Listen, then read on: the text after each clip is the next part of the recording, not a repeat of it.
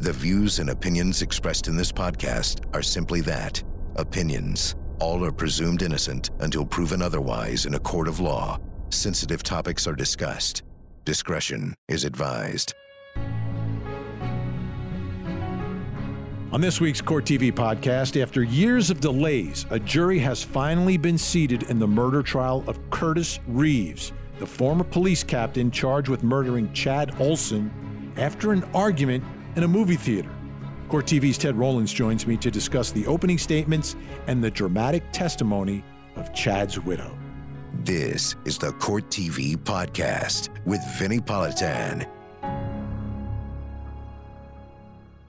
I'm Vinny Politan. Thank you so much for joining us here on the Court TV podcast. Big trial starting on Court TV. This is one 8 years in the making. 8 years. I began covering this story before the reboot of Court TV was even a thing, like way before. So this is a case involving a man named Curtis Reeves, who's accused of shooting and killing Chad Olson in a movie theater. Chad Olson was doing something with his phone. Curtis Reeves was upset. There was an argument. And then at the end of the day, Curtis Reeves, a former police captain in Tampa, pulls his weapon, shoots and kills Chad Olson. So the trial's all about what happened, why it happened, and the defense is self-defense. Okay? It's not a case where somebody else did it. No, Curtis Reeves shot and killed Chad Olson, but he is saying it was a justifiable homicide. And what that really means, ladies and gentlemen, is based upon the actions of Chad Olson, he deserved to die. That's basically what you're saying when you are alleging self-defense. Those actions were enough to cause you to be justifiably killed. Helping me out today, Court TV anchor Ted Rollins, who's on the air every morning, starts the day off for Court TV. Ted, when was the first time you heard about this story, and where were you in life? Do you even remember?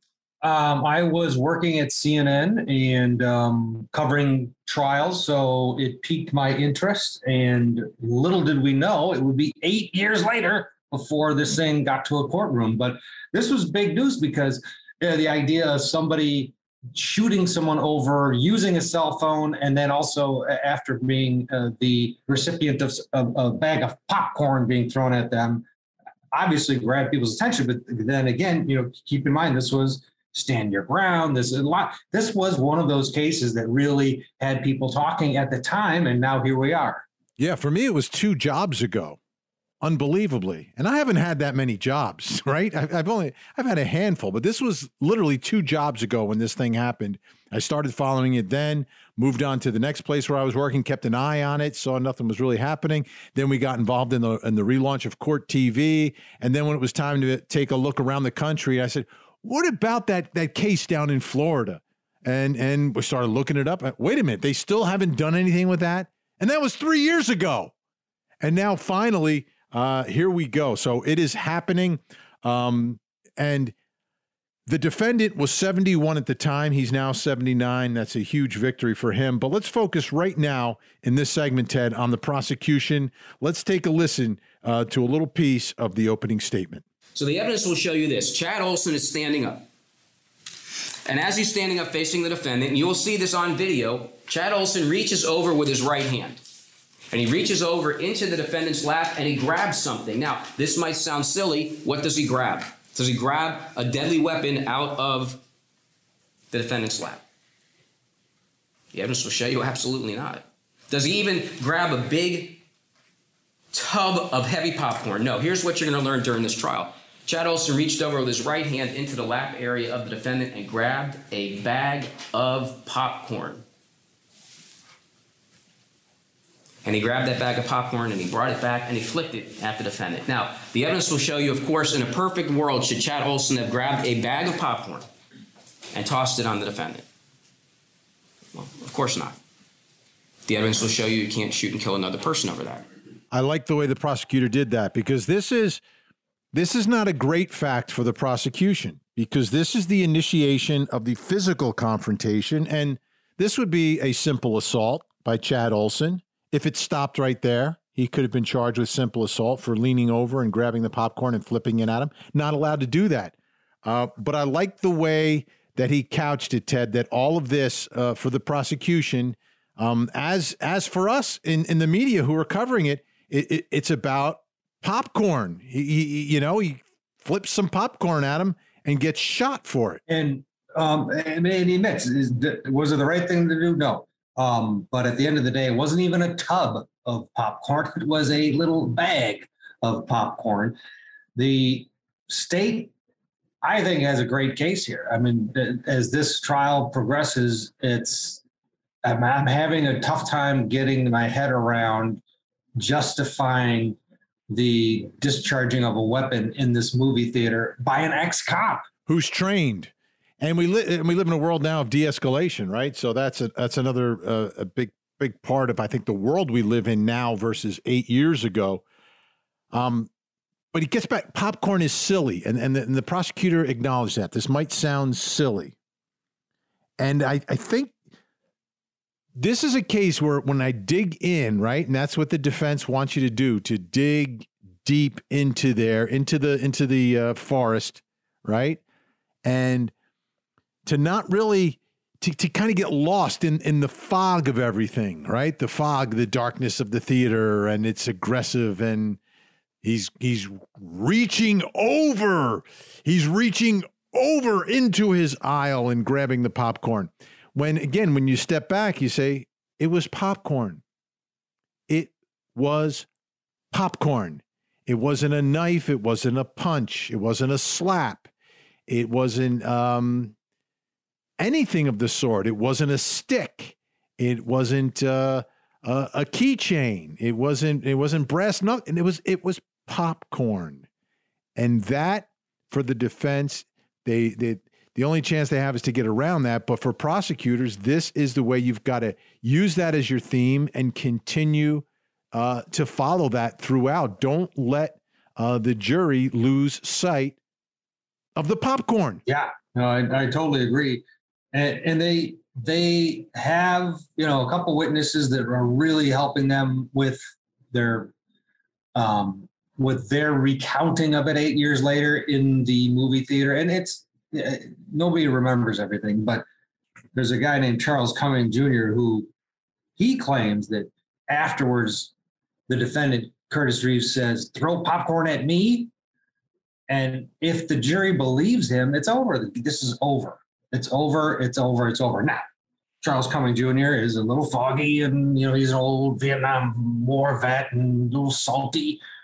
Great character. This is one of the best trials we've had in a long time. I've been watching it because we have a shared experience, right? You're envisioning yourself in that movie theater, sitting next to all these characters that are being developed.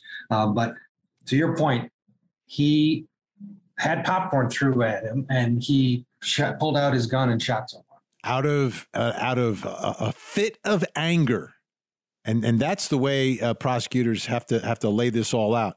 Now, you've got all these witnesses that are in the theater, and my guess is most of them probably upset that someone shot someone else in the movie theater. You don't want that. You want a movie theater to be a safe place that you can go to just to watch a film. You don't want all this drama and this danger in there. So I could see that. With witnesses. And we've learned this through the years, that eyewitness testimony is, while it's direct evidence, right? And people are always saying circumstantial versus direct. Eyewitness evidence is direct evidence. People who actually witnessed the alleged crime. This is direct evidence. But their evidence sometimes is some of the most inconsistent and unreliable because it's the human factor. What do I remember from 8 years ago inside a dark theater? It's a very shocking and troubling moment. So I might see things a little differently now than I did then. I may see them differently than the person who was sitting in a different aisle. So I think that'll be a challenge for the prosecution to have the jury understand that not everybody is going to remember and see the same thing. And it's not because they're lying. It's just because they're human. Absolutely. And you add the movie theater into it. You add the previews are going on. It's dimly lit. How much can you really remember? It's after that gun was shot that everybody's attention was drawn to Curtis Reeves. And there was arguing beforehand, which people around them did pick up on, and the fact that Reeves left the theater after his initial interaction with Chad Olson to go talk to the manager. Jane Roy, who was sitting next to Reeves to his right, said he looked like Grumpy from Snow White and the Seven Dwarfs. And that, again, it's that character is that angry guy marching off, blah, blah, blah. Now Mr. Angry gets, what do you think Grumpy would do if Sleepy threw popcorn at him? Well, he's going to get mad, right? I mean, because that's his disposition. He's going to get mad. And it just goes perfectly to the prosecution's theme that this was a fit of anger and retaliation for what you did to me. You threw popcorn at me. Now, we talk about witnesses, but there's also a video. It's one of the grainiest videos we've had in a while. Most of the videos that we have in court usually end up with some sense of you don't exactly see everything. And that's a big part of this one. But what you do see in this video is how quickly Curtis Reeves pulls out that gun after the popcorn goes flying. Take a listen. Now, this is important to watch on the video because it goes back to arthritis, my back, my knees. What you're going to see on the video is the defendant, in an incredibly quick and swift maneuver, reaches his right leg out as he's leaning back, goes into his pocket to get his firearm that he's brought into the theater, pulls it out, and lunges forward to shoot Chad Olson.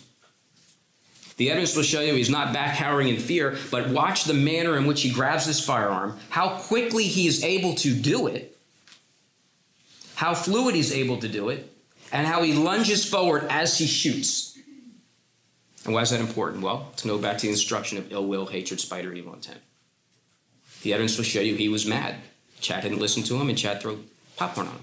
That little piece of the video, and I've watched this video many times, but I never really picked up on the significance. And this was a masterful job by the prosecutor. And to me, it has a incredible ring of truth, which is the lunging forward.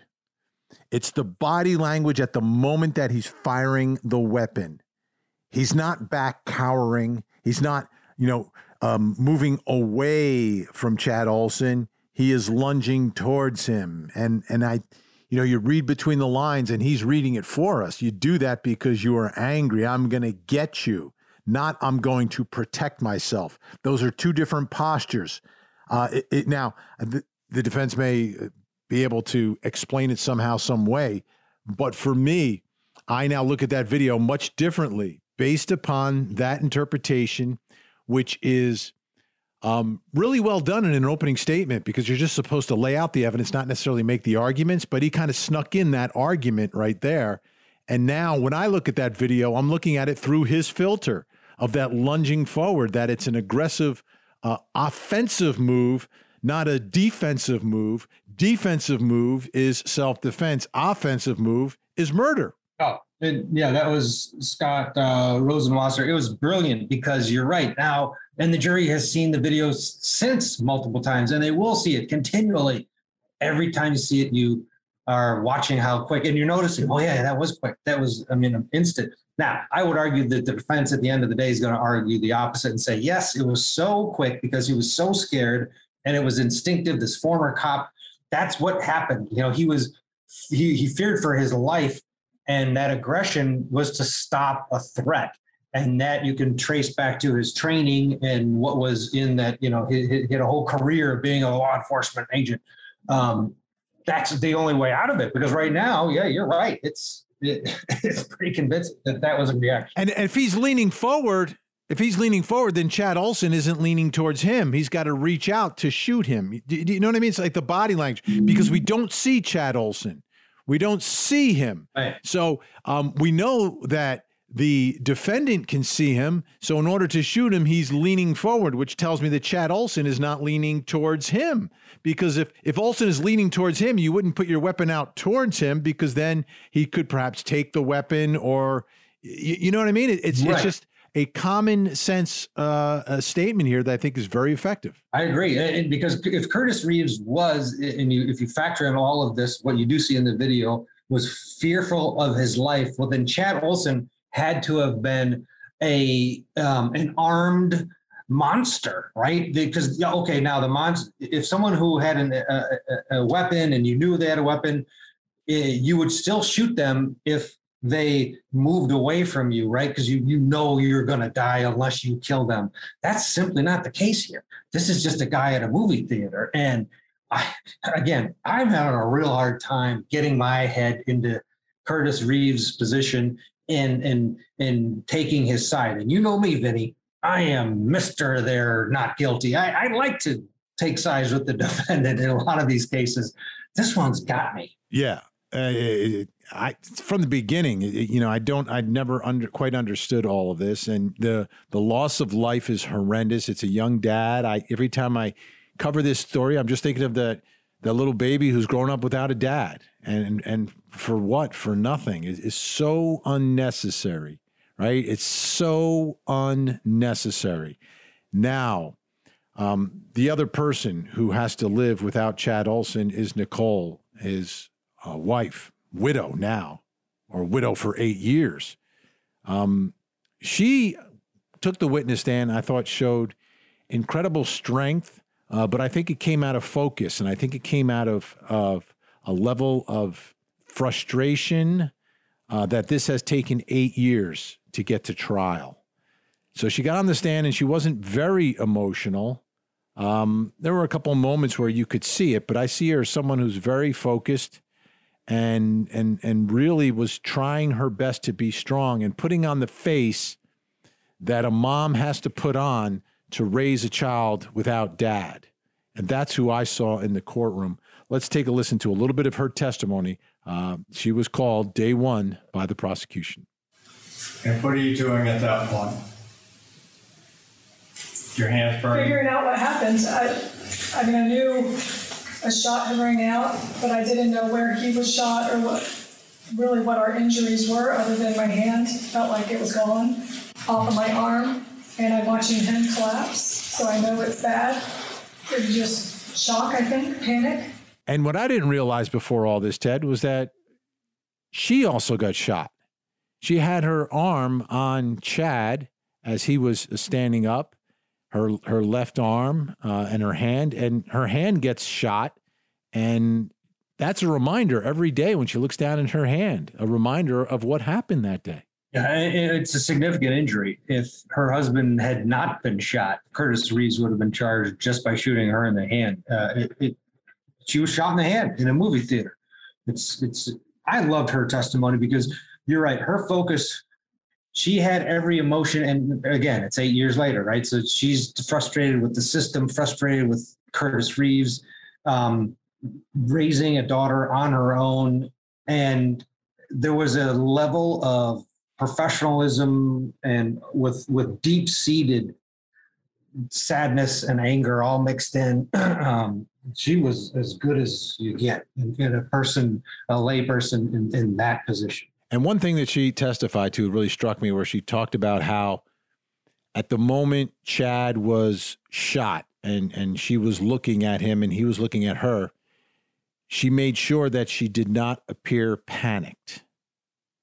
And that was to give him comfort and also to give him strength so he wouldn't worry about her. And I think that's the face that she has carried now for 8 years, amazingly. I had an opportunity to speak to her before this trial about a year ago, and that was the same feeling I got then. She was extremely frustrated, at her wit's end, that there was no sense of justice, no day in court. And people always talk about, speedy trials. It's always about the defendant. But how about the speedy trial for the victim's family? That's another part of the equation in all of this that sometimes we miss. All right, Ted is going to stay with us. When we come back, we always cover the whole case, right? Both sides, all angles, every angle. We'll play for you what the defense said in their opening statement, and I thought it was a powerful opening statement. These are great attorneys on both sides. This is a real battle inside the courtroom, and this is a defense that will not give an inch on anything. So when we come back, we'll hear what they had to say as we continue our coverage here of the movie Popcorn Murder Trial.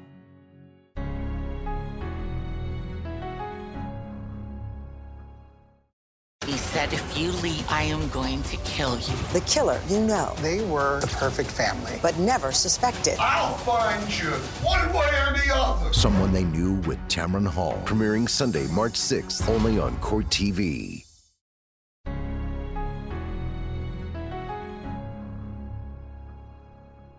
Curtis Reeves has a gun in the movie theater. Well, guess what? Curtis Reeves has the right to carry that gun. In fact, under the Law Enforcement Officer Safety Act, enacted by the United States Congress, not only does he have a right to carry a gun, he's encouraged to carry a gun. Why? He's encouraged to carry a gun because if you're a police officer, you might not remember some bad guy that you put in prison, but guess what? That bad guy remembers you. That is the defense in their opening statement, touching upon a big issue in this for a lot of people. Why are you bringing a gun into a movie theater? And they needed an explanation for it, and they got one. I think it's a legitimate explanation. I think it's they're not making it up. I think it's real. There were signs in the theater that said no weapons allowed. Don't know if that necessarily applies to former law enforcement as per the law, the statute that was being referenced by the defense. But it's an explanation at least. So it doesn't look like, okay, this is some guy who is, a cowboy out there who's just got to be with his gun all the time. No, there's a specific reason for it. Welcome back, folks. I'm Vinny Politan. Ted Rowland's still with us, Court TV anchor. He does the mornings. I'm there at night. We don't see each other during the day, but we do find time to podcast. Ted, let me ask you, are you satisfied with that explanation, or does that leave you like, oh no, that's kind of like that's a cheap explanation for having a gun in the movie theater? No, I love that explanation. In fact, I think that is a perfect explanation. What I don't like is the aggressive delivery of that information in the openings. Well, guess what? He gets to carry a gun because it's the law. And okay, I get the law. I know the law. I just don't like, I may be a juror that doesn't like 71-year-old men with a gun in their pocket and they whip it out in 2 seconds. But if he would have delivered it like, this was a horrible thing. And, Curtis Reeves is the reason he had a gun was because he's former law enforcement. They are encouraged to carry guns at all times. But that's a different way to give that same information. I love the information. I think it works. I hate the condescending way it was delivered. I think you're spot on. It's not only what you say, but how you say it in front of the jury. And, some jurors might be on board with that, but that you may alienate some, whereas you do it the other way, you're not going to alienate anyone. It's more of like, well, guess what? Yeah, I get it. Here's the thing, though. He's talking about the bad guys, and his client is the one who's being accused of being the bad guy right now. And that's an interesting choice of words as well. And the reasoning, I don't think you needed to get that deep into it. But at the end of the day, Curtis Reeves knew that he had that gun with him the whole time. The other part of this is, if you want to pull out the gun, can you, and we talk about this all the time in self-defense cases, can you pull it out and not use it? And is that a reasonable way to respond to a situation where you think you're in danger instead of pulling it out and shooting in one motion as opposed to pulling out and saying, all right, back up, buddy, right? Is that the more appropriate way to do it? Is that a legitimate way to do it? I don't know. I guess that's up to the circumstance and the jury. I do. I know. All the it's absolutely more important. Ted, come on. And that's common sense. If Curtis Reeves with his law enforcement training gets his gun out and says, I can't afford to get an ass whooping, is what he claimed to cops to the police afterwards. He takes his gun out and he doesn't shoot. Guess what? It's over. He now says, back off, buddy. Don't beat me up. I have a gun. And all right, 3 haymakers later, then it's self-defense. Shoot the guy. But that was never going to happen. Because I think about it this way, and I don't know how it would play out, but if in fact he's an officer who's on duty, right, and he's questioning someone, or gets into an argument with a citizen, and the citizen throws popcorn at him.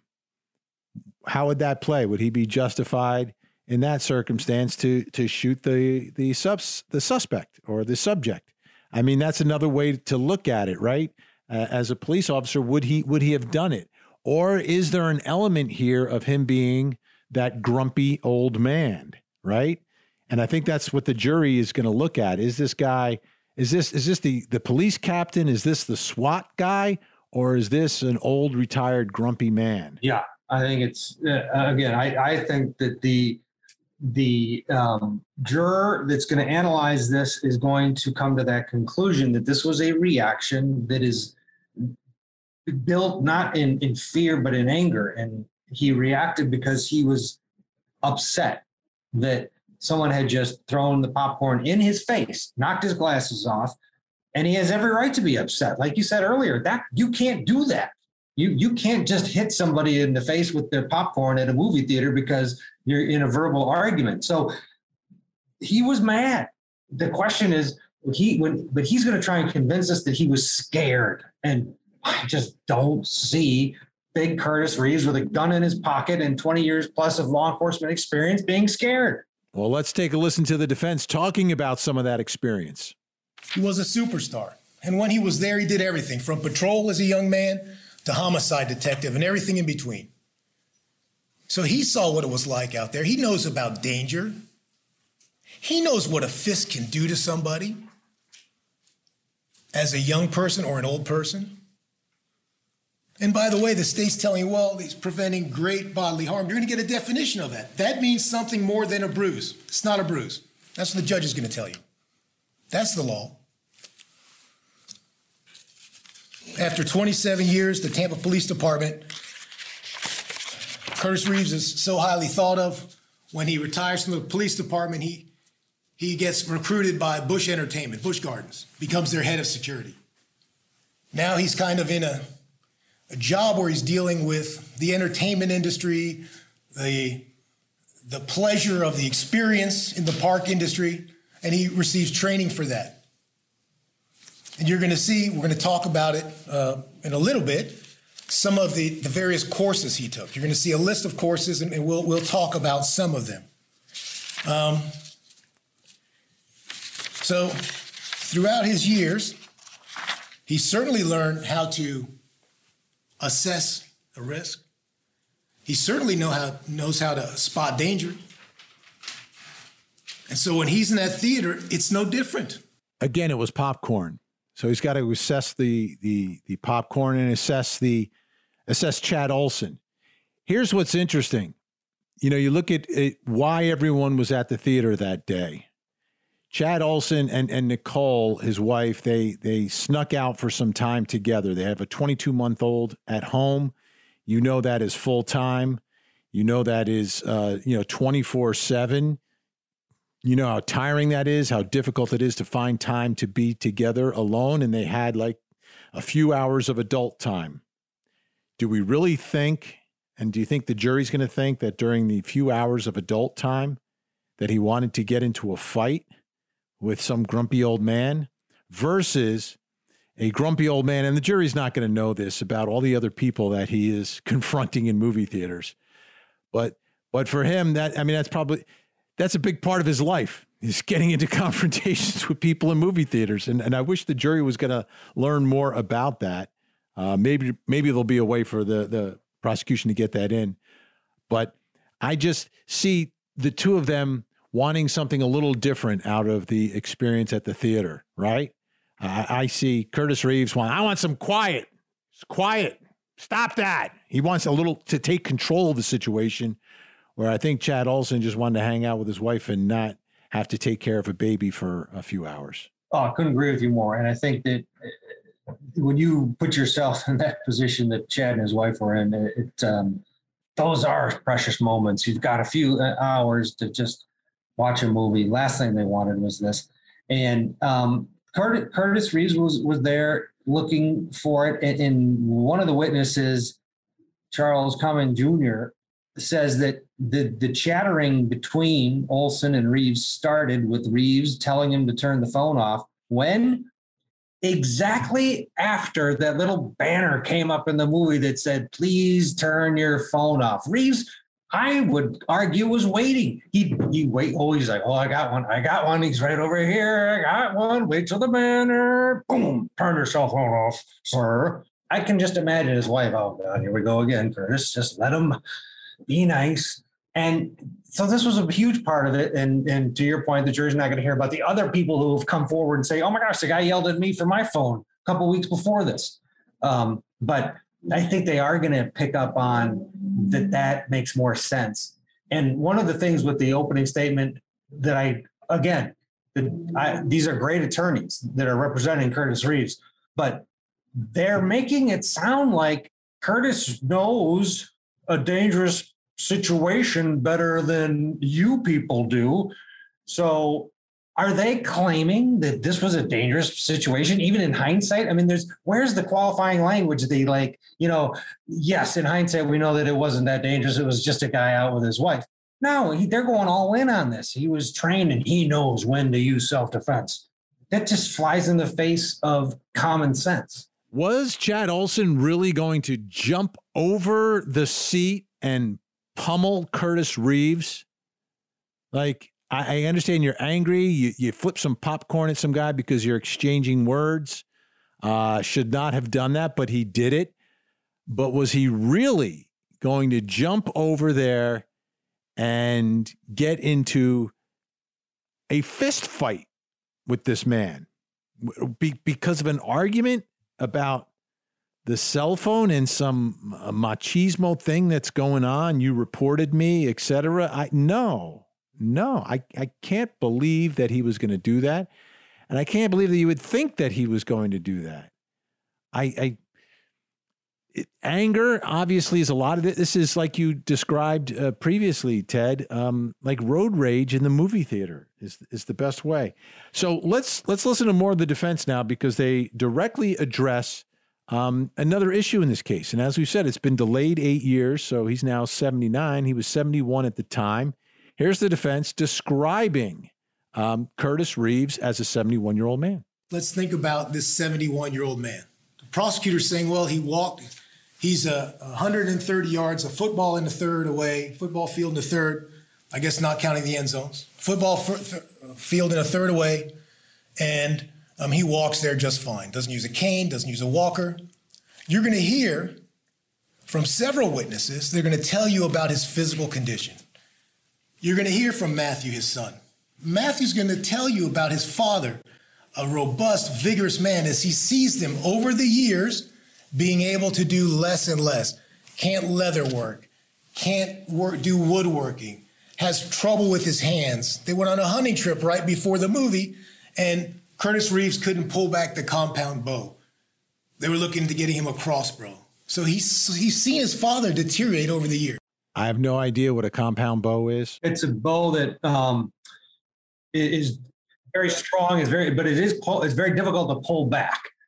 So the crossbow is going to make it easier for him to do it. But again, why are you bringing up hunting? And I mean, because again, the percentages are maybe 20% of the jury of 12 random people are going to be like anti-hunter, and they're going to be disgusted by that. It's just, I don't see the upside.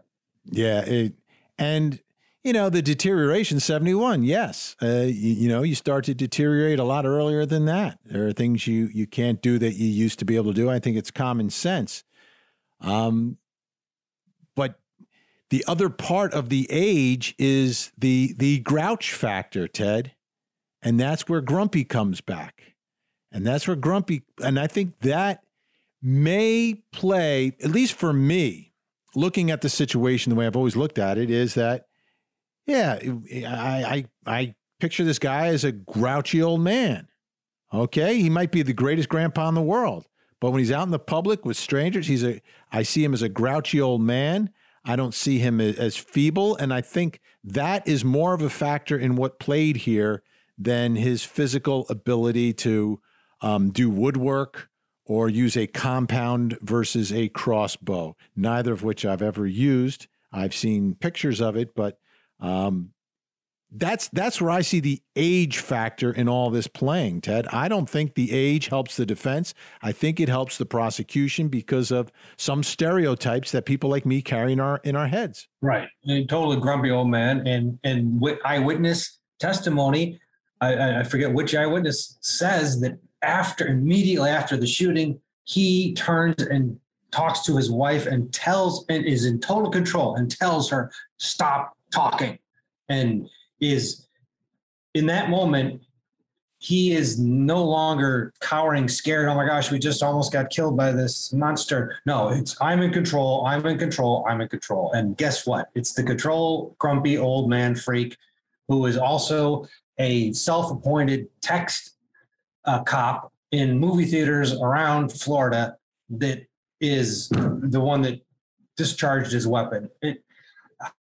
I agree with you. I think that the being old for 71 and even now at 79, he doesn't look. He's not Robert Durst. Put it that way. Yeah, he's not feeble because he's still a big dude. He's still a big dude, and he's obviously older. But the 8 years he hasn't aged as much as I thought he might have with a murder rap hanging over his head. But he has been living free. He hasn't been behind bars, so that obviously helps the situation.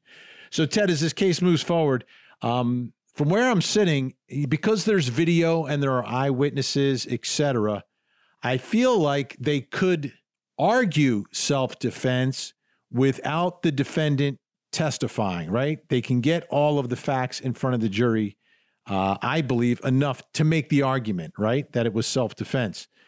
But I still think he needs to testify.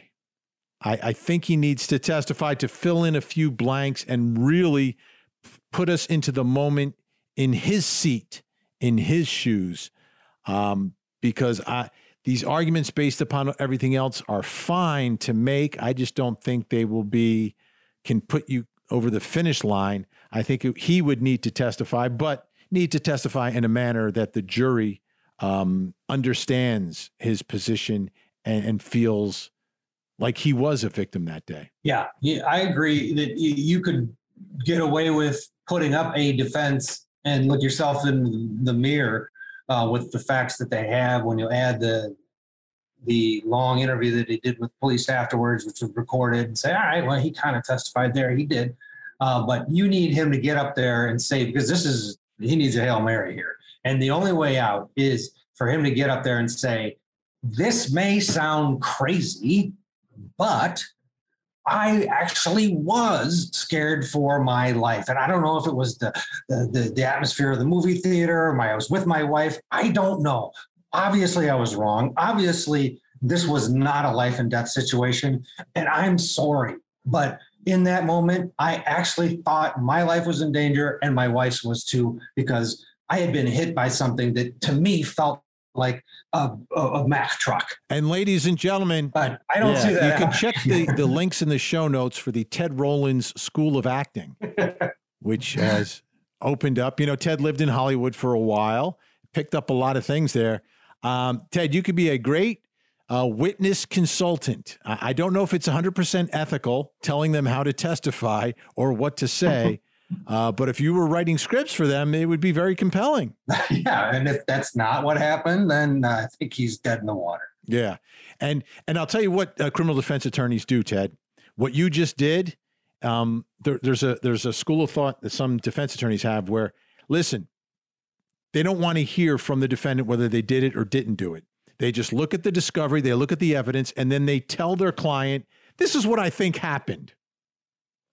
And to basically telling their client, this is the only chance you have, so this needs to be your story, but I am still acting ethically because you didn't tell me something to the contrary of what I am telling you. The evidence shows me what happened, but that's and there's nothing wrong with it. It's a little icky, but it's the way that criminal defense attorneys are able to guide the defendant and the defendants if they decide to testify, if they want to remain ethical and say, this is what I think, I wasn't there, but I'm looking at this is what the evidence looks like to me. And then they do exactly what Ted did.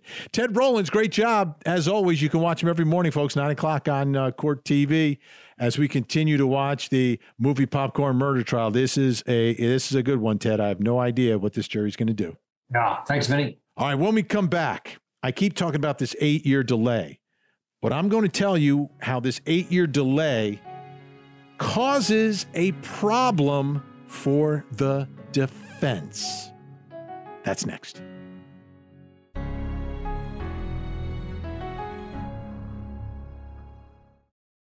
Follow Court TV live over the air, uninterrupted. If you're watching television with an antenna, just rescan your channels now to add Court TV. And go to CourtTV.com to see the exact channel position and more ways to watch Court TV in your area.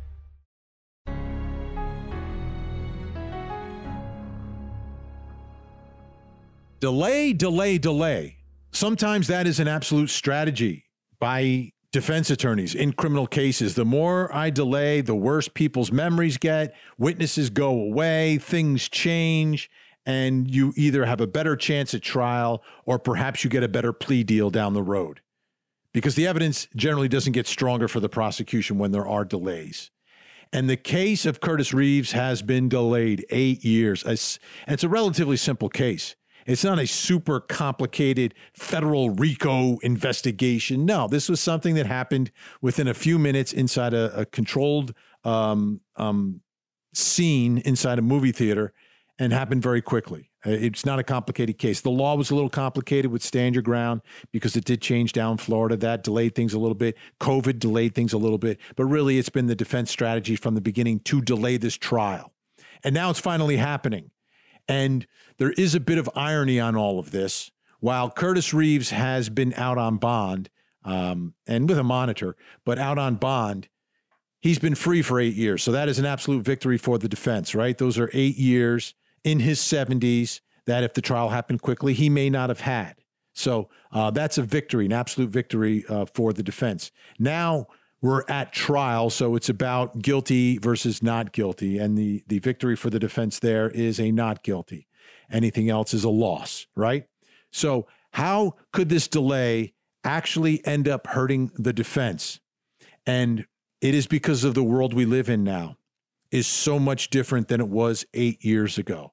And what I'm talking about is the perception by some people, a much larger percentage of people, of police.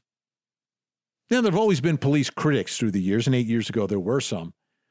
But after the summer of 2020, that number has grown immensely. And the trial of Derek Chauvin, the man who murdered George Floyd, and that entire case and that entire movement has changed the way people see situations between police officers and the public.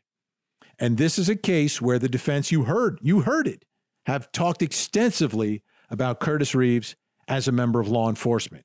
So while he's not in uniform on the job when all this is happening, he's retired, there is still that perception. And when 8 years ago, many more people would give former police officers and police officers a little more benefit of the doubt, many more are looking at them more critically these days. And the one word, I mentioned it earlier, de-escalation is a huge word. You know, on my show every night, we take a look at police videos and we talk about this concept of de-escalation almost every night. How do police handle these situations? What are they trained to do? How do you take it from being extremely tense and dangerous to safe? And how do things escalate and why do things escalate? And what is the role of police officers?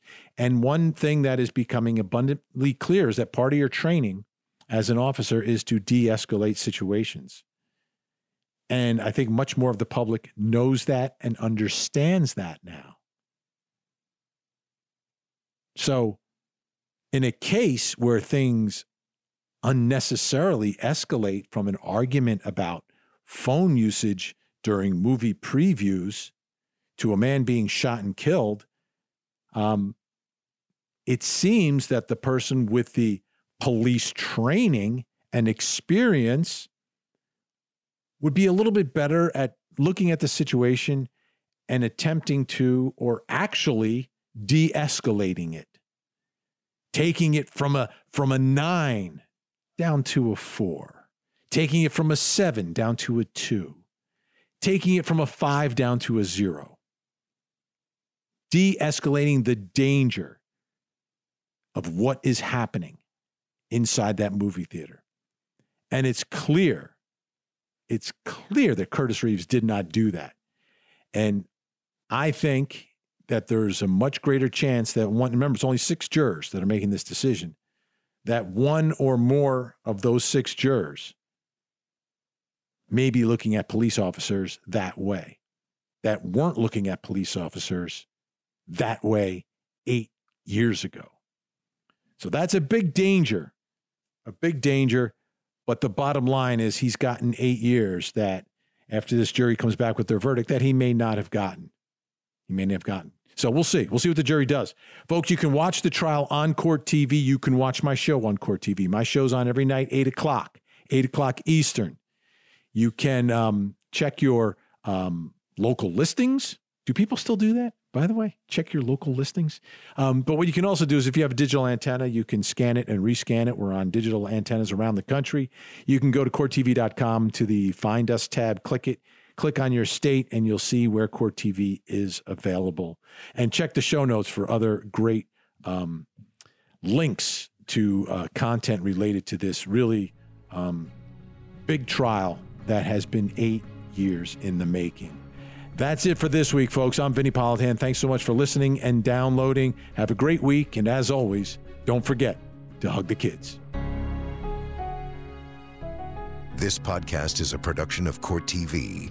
Go to courttv.com for more content, trials on demand, and to find out how to watch Court TV in your area.